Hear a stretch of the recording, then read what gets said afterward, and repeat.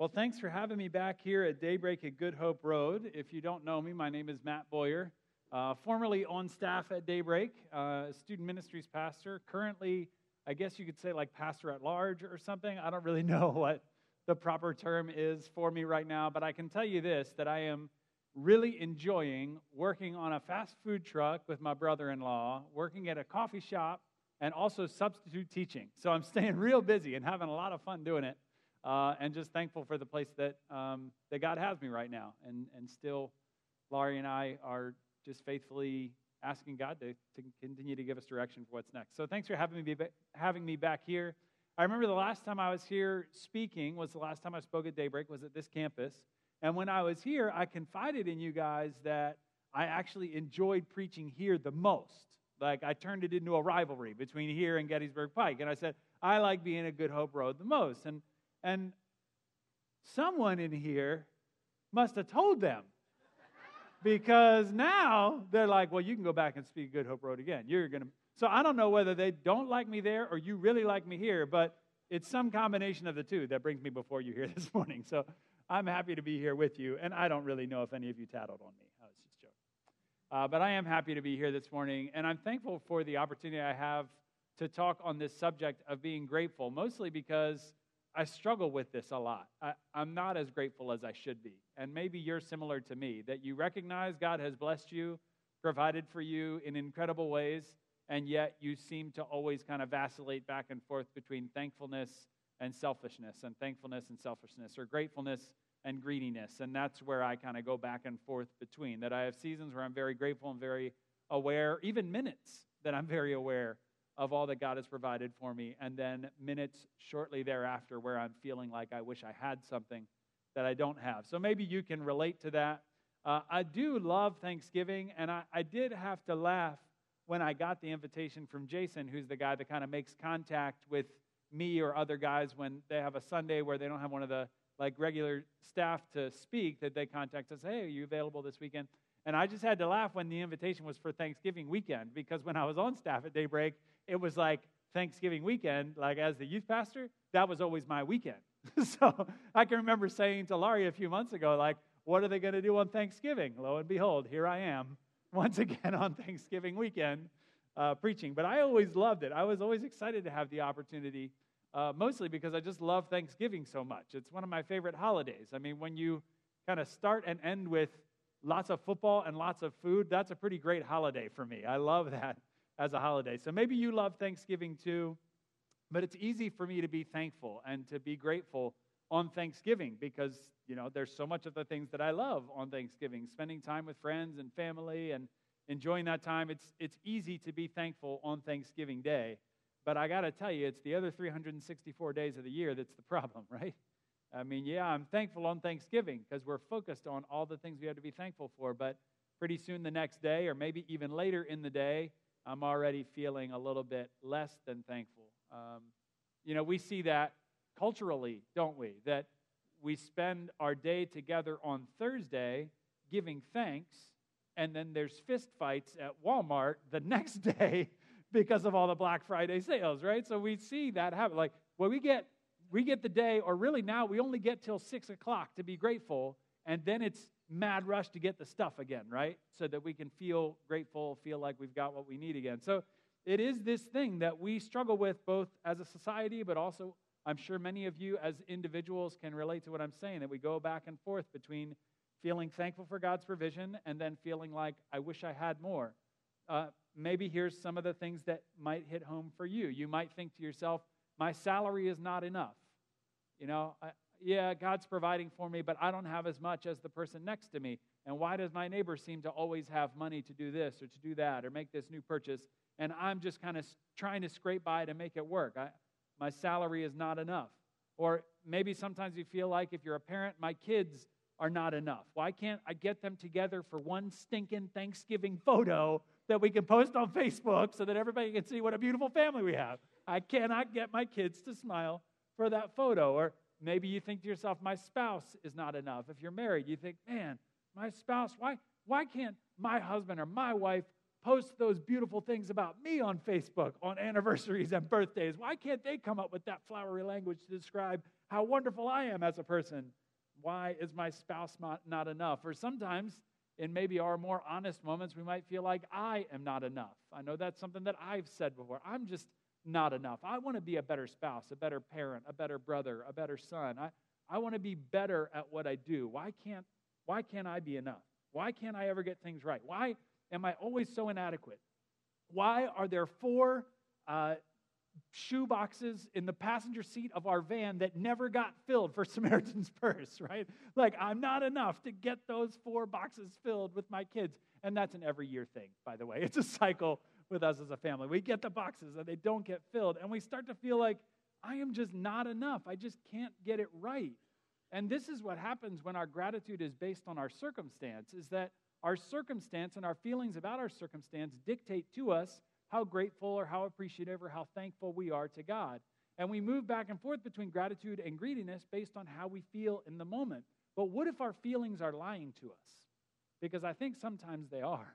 Our feelings are telling us, you have all of these reasons that you should feel like you're not getting as much as you should. There's all of these reasons that you feel like you need something more, but our feelings are lying to us that God has already provided for us in miraculous ways. He's provided so much more than we could have ever provided for ourselves. I mean, what if our gratitude was based on something other than our feelings? What if it was based on the promises that God gives to us in Scripture, that He is going to provide for us, that if He cares for the lilies of the field, if He cares for the birds of the air, then so much more is He going to care for you and for me, His children. What if we relied on that promise to determine our gratitude? You remember a guy named David? You know, the one in the Bible? I mean, maybe you know other Davids. I'm talking about the one in the Bible. And David, I mean, the thing that he's most known for is that he defeated Goliath, right? And that's the one that everybody knows because it's a really good story to tell your kids. And like, yeah, you can conquer over the enemy if God is on your side. That's good. And that's a very easy one to preach, right? Like, I could do a message on David and Goliath, and we'd all leave out of here triumphant and ready to tackle the giants, right? So we know that part of the story. What you may not know if you haven't spent a whole lot of time studying the life of David is that there were some moments of great triumph, but there was a ton of tragedy in his life too. And some of those things were brought on by mistakes that he made, decisions that he made that led him to a place that was not God's design. But then some of them were not his fault. He was betrayed by people that he loved, the people that were close to him. And the psalm that we're going to read together today, Psalm 42, is in one of those moments where he was betrayed by the people that were closest to him. There was this young man in the kingdom of Israel that wanted David's throne. And so this young man, his name was Absalom, and he would go sit by the road on the way into the city gate. And he would sit there because he knew that when people needed the king for something, that was the way they were going to come. From all of these neighboring towns and cities, they would come on that road into the city. And when they were on their way in, he would stop them and he would find out, what is it that you're coming to King David for? And he would say, you know what? King David, now these are my words, King David doesn't care about you. He's up there in his palace. He's not accessible. But I'm here with you because I'm one of the people, just like you are. And if I was king, I would make sure that your needs are met. I would settle this dispute that you have, or I would make sure that you were provided for if you don't have what you need. I would do for you what David will not, because he's just up there in his palace. He's just loving life up there in the palace. And I'm down here with you because I care about you, the little people. This was the message that Absalom was speaking, and he did this consistently for 4 years. So if this was his plan to do this for 4 years, there was certainly a good bit of planning that came before this, before he even started those 4 years of just sitting there by the gate and winning the favor of the people. And eventually he got to the point where he had an impressive enough following that he basically just sent his people that supported him out into the city, and he said, just go tell everybody that I have been proclaimed as king. I mean, it wasn't truth, but he just thought, if enough people say it, then maybe they'll believe it. And it actually worked, to the extent that David was notified by his advisors that, hey, this guy Absalom, he just told everybody that he's king, and now he's actually got a mob on his side, and they're coming after you. So David gathers all of his servants, gathers his men, and they take off. They leave the city. He flees the city. He leaves the city of Jerusalem. And he's on the run for his life, as he has been at other times, if you look at the life of David. He's on the run for his life, trying to get away from Absalom. Now, this story, as it is already pretty rough. I mean, you've got this guy, this young upstart that's trying to take control of the kingdom away from you, and that's bad enough. But what you may not know is that Absalom was not just some young man in the city. He was actually David's son. He was actually David's son. This was the guy that was trying to take control from David. Now, David wanted Absalom to be king, but he did not want it to happen this way. He envisioned handing off control of the kingdom to his son, who he had trained and mentored and prepared for this role. And instead, there's a whole bunch of history that we won't get into today. Instead, there was this divide that had been driven between him and his son, to the point that now his son just said, I'm not waiting patiently. I'm not being mentored by David. I'm taking what is mine right now. And that is the context in which David wrote Psalm 42. He says, as the deer pants for streams of water, so my soul pants for you, O God. My soul thirsts for God, for the living God. When can I go and meet with God? My tears have been my food day and night, while people say to me all day long, where is your God? These things I remember as I pour out my soul, how I used to go to the house of God under the protection of the Mighty One with shouts of joy and praise among the festive throng. Why are you downcast, O my soul? Why so disturbed within me? Put your hope in God, for I will yet praise him, my Savior and my God. My soul is downcast within me. Therefore, I will remember you from the land of the Jordan, the heights of Hermon, from Mount Mizar. Deep calls to deep in the roar of your waterfalls. All your waves and breakers have swept over me. By day the Lord directs his love. At night his song is with me, a prayer to the God of my life. I say to God, my rock, why have you forgotten me? Why must I go about mourning, oppressed by the enemy? My bones suffer mortal agony as my foes taunt me, saying to me all day long, where is your God? Why are you downcast, O my soul? Why so disturbed within me? Put your hope in God, for I will yet praise him, my Savior and my God. Can you imagine David weeping as he writes? I mean, you can sense his pain and the loss as he pours out his heart. This is not the way it was supposed to happen. And yet, even in the midst of that, you see it halfway through the psalm, and then you see him come back to this concept at the end, that even in this mess that has been created, even still, his hope is in God. He laments his situation, but he still recognizes God's direction and God's provision for him. He asks the question. He honestly wonders. He writes it here in the psalm. God, where are you in all of this? Have you ever felt like that? I mean, whether it was due to your own choices that led you to that place, or whether it was something that you entered into innocently, that you didn't make any choice to lead you to this place, but you just found yourself in a moment where you were saying, God, where are you? I'm asking for your help. Where are you? Why have you forgotten me? Just like David said, why have you forgotten me? And we see this many times in David's writing, this honesty and intimacy before God, that there were times that David honestly wanted to know, God, where are you? What are you doing? He didn't pretend it wasn't there. He didn't try to cover that up.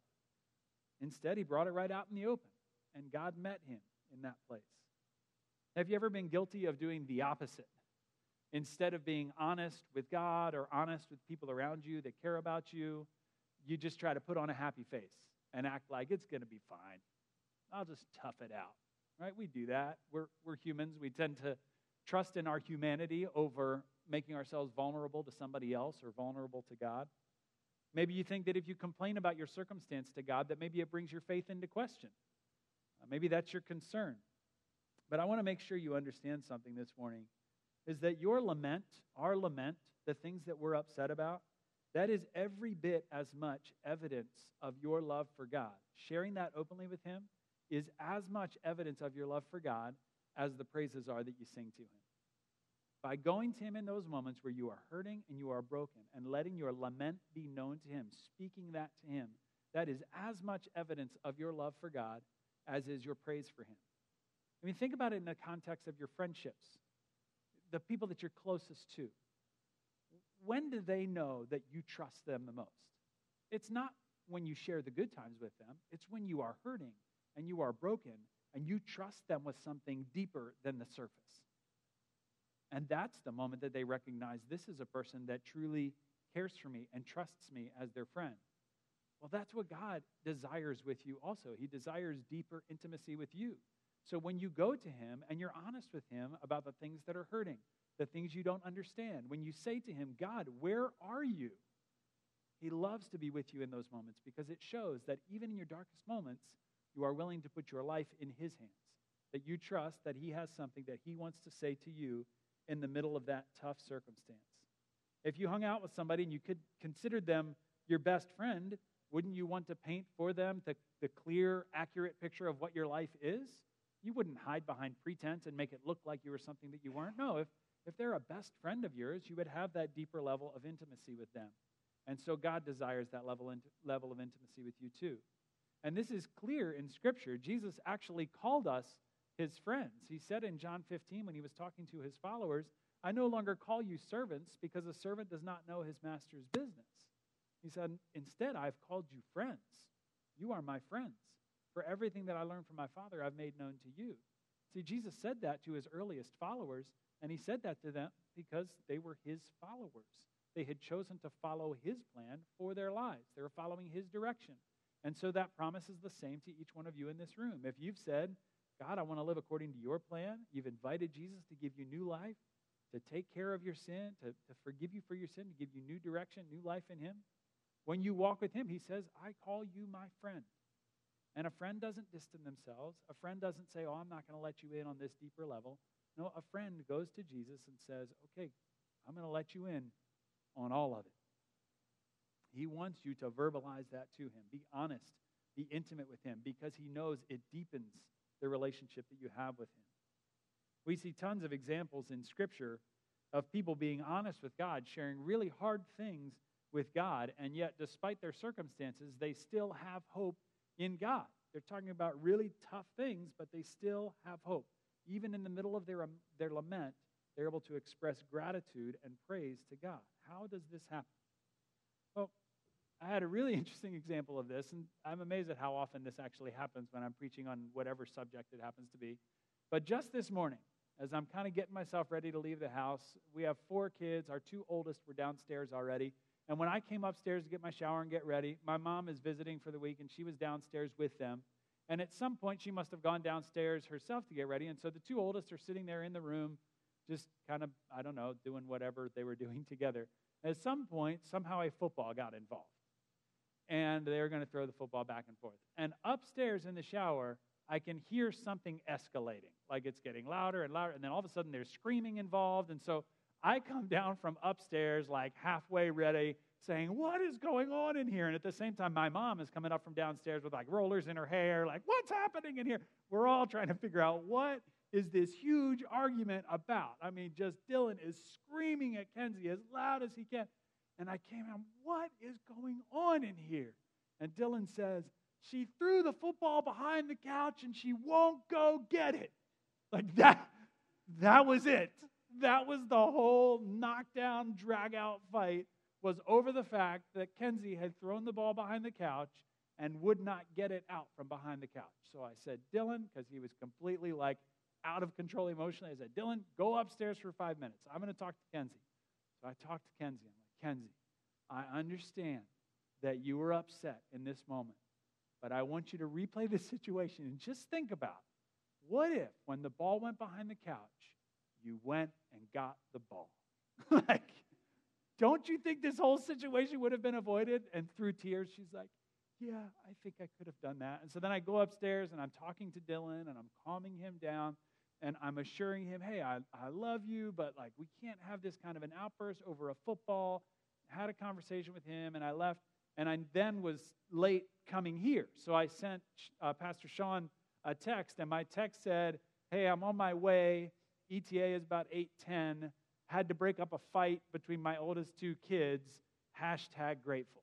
That was my text to him. So when I got here, Sean was like, oh, I had to laugh when I got your text message. He said, I know exactly what that's about. He's like, my sons argue sometimes too. And so we definitely kind of had that moment there where we recognized, yeah, we've both been through the same struggle here. That sometimes these arguments, these things that we walk our kids through are completely crazy. It's like, why are they fighting over this thing?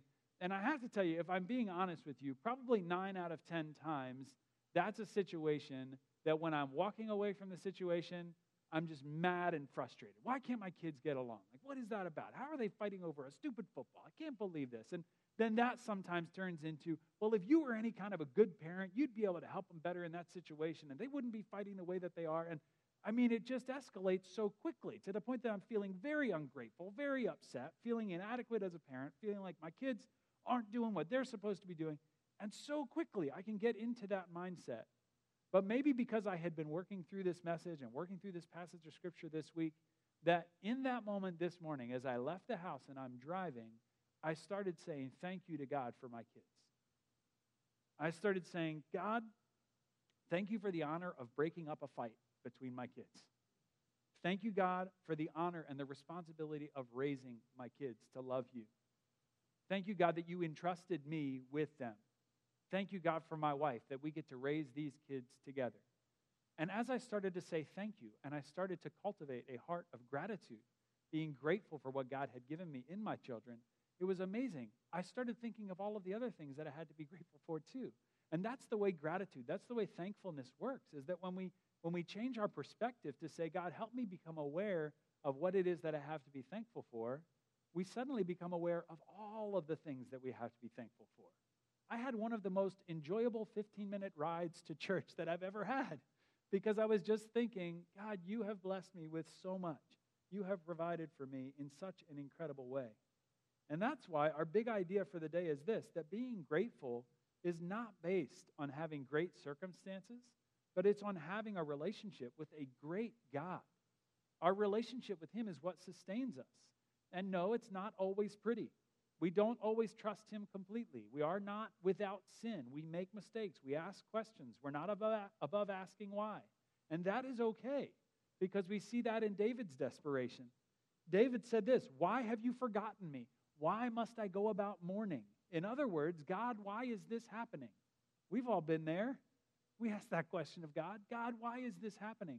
He's not ashamed of us in that moment. He's thankful that we are opening the door to a deeper level of intimacy with Him. This is such a natural response to circumstances that we don't understand. We ask why. And God's okay with us asking why. But often, as was the case with David, we don't get to know the answer to the why.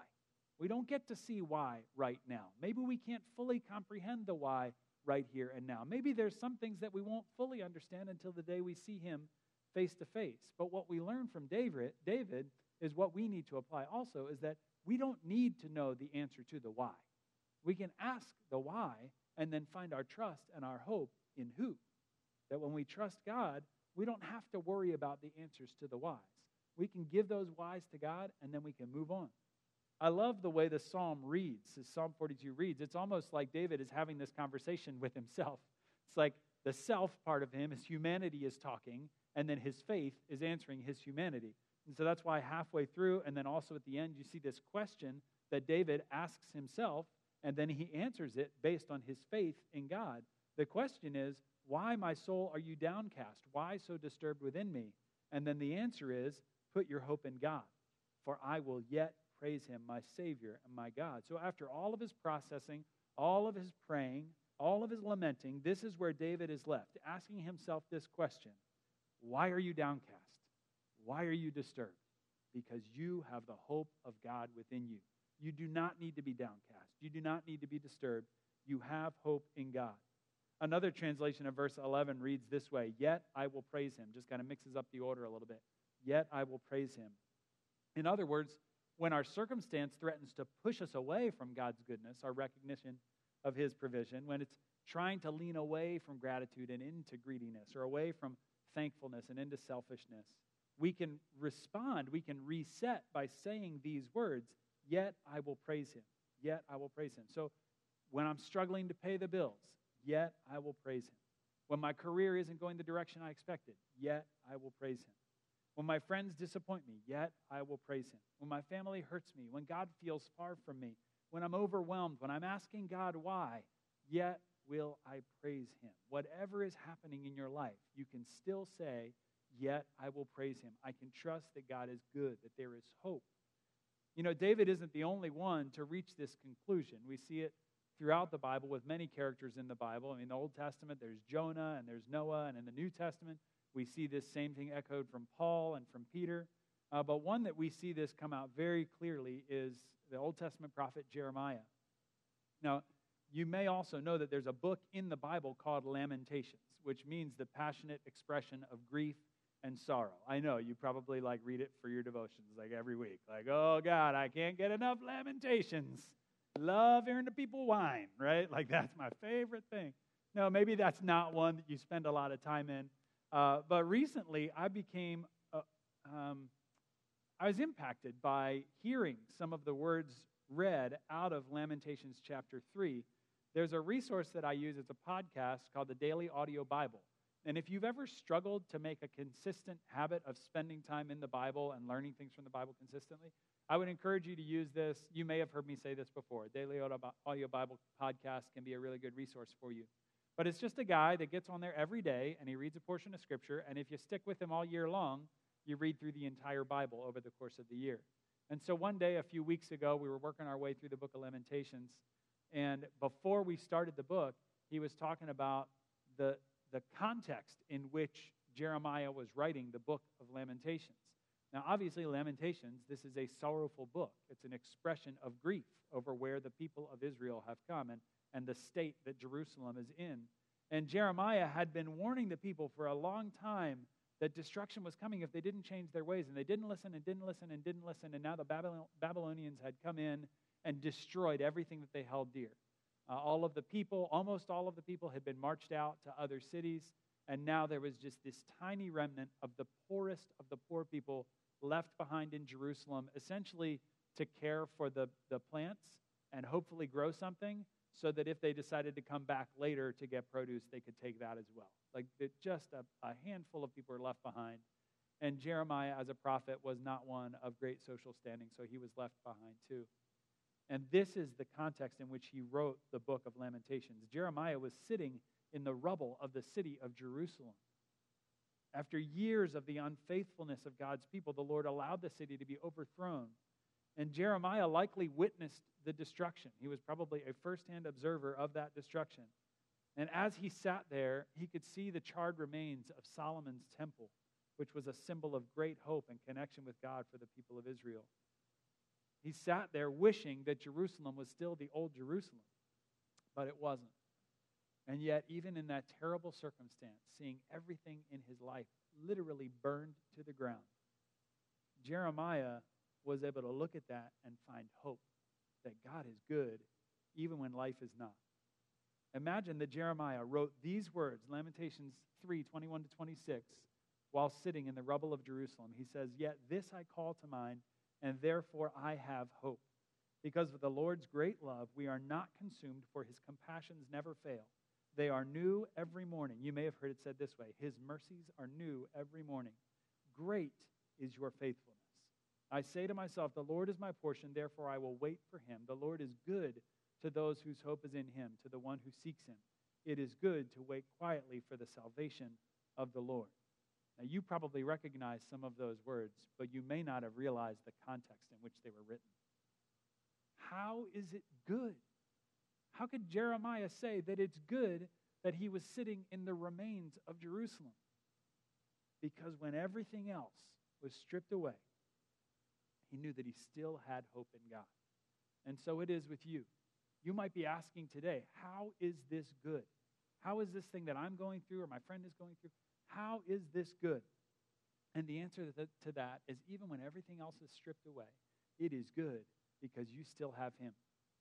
Jeremiah could say it is good in the middle of the sorrow and the chaos and the destruction because he truly believed it. That doesn't mean he didn't lament. He did. He wrote several letters that are now compiled as the book of Lamentations for us, where he lamented what was going on. He was sorrowful. He was truly upset about what had become of the people of Israel. His expression of sorrow to God. It was one of the worst moments of his life, and yet he could still say that God was good and God would prove himself faithful. Can you and I say it is good even when life is not?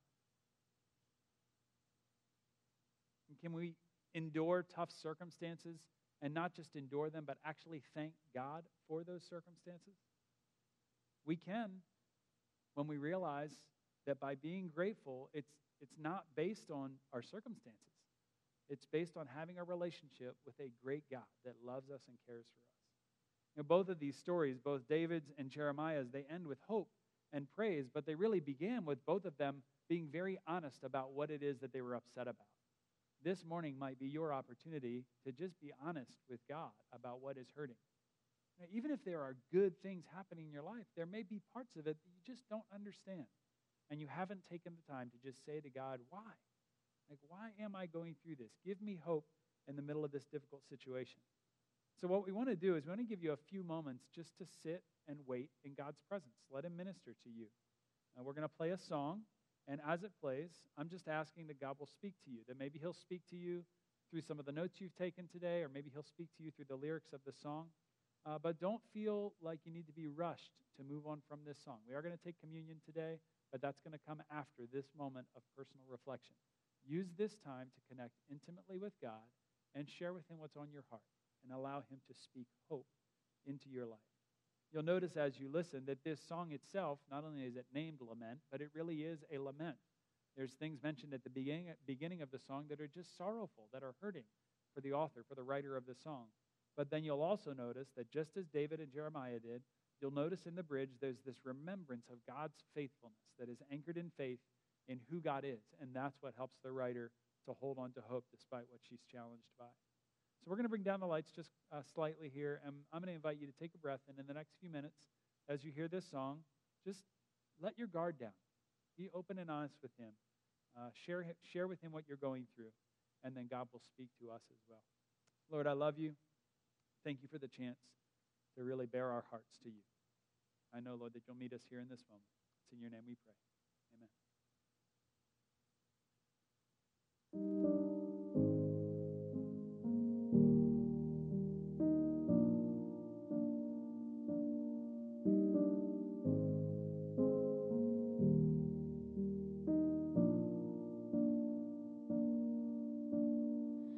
You say you're near to the broken. You say your peace passes understanding. You say you hope for the hurting. Where are you now?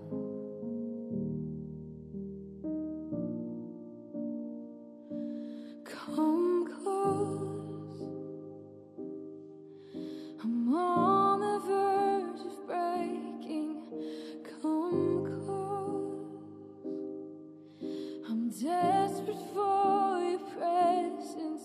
Come close. The weight of pain is crushing. Come close.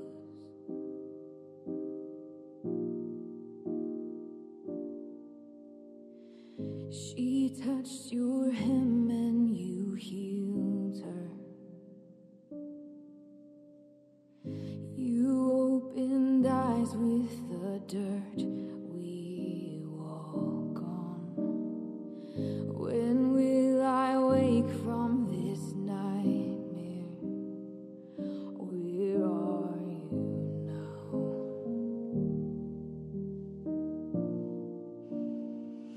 Where are you now?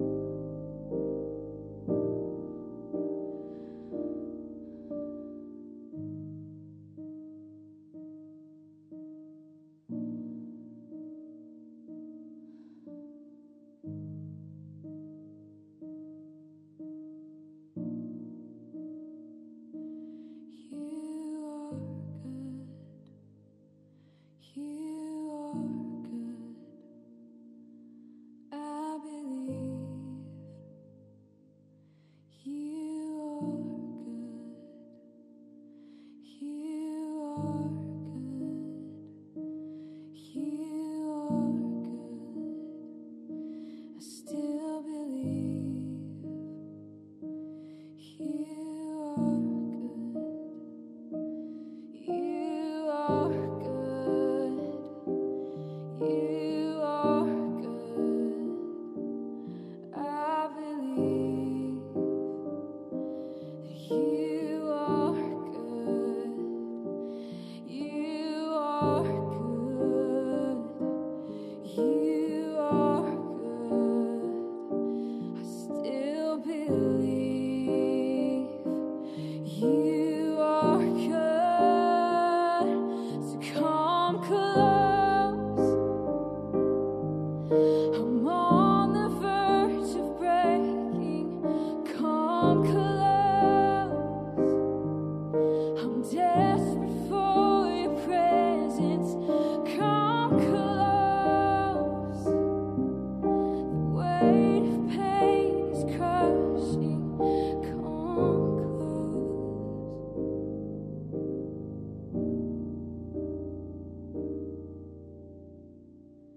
If you're not scared of my questions, where are you now?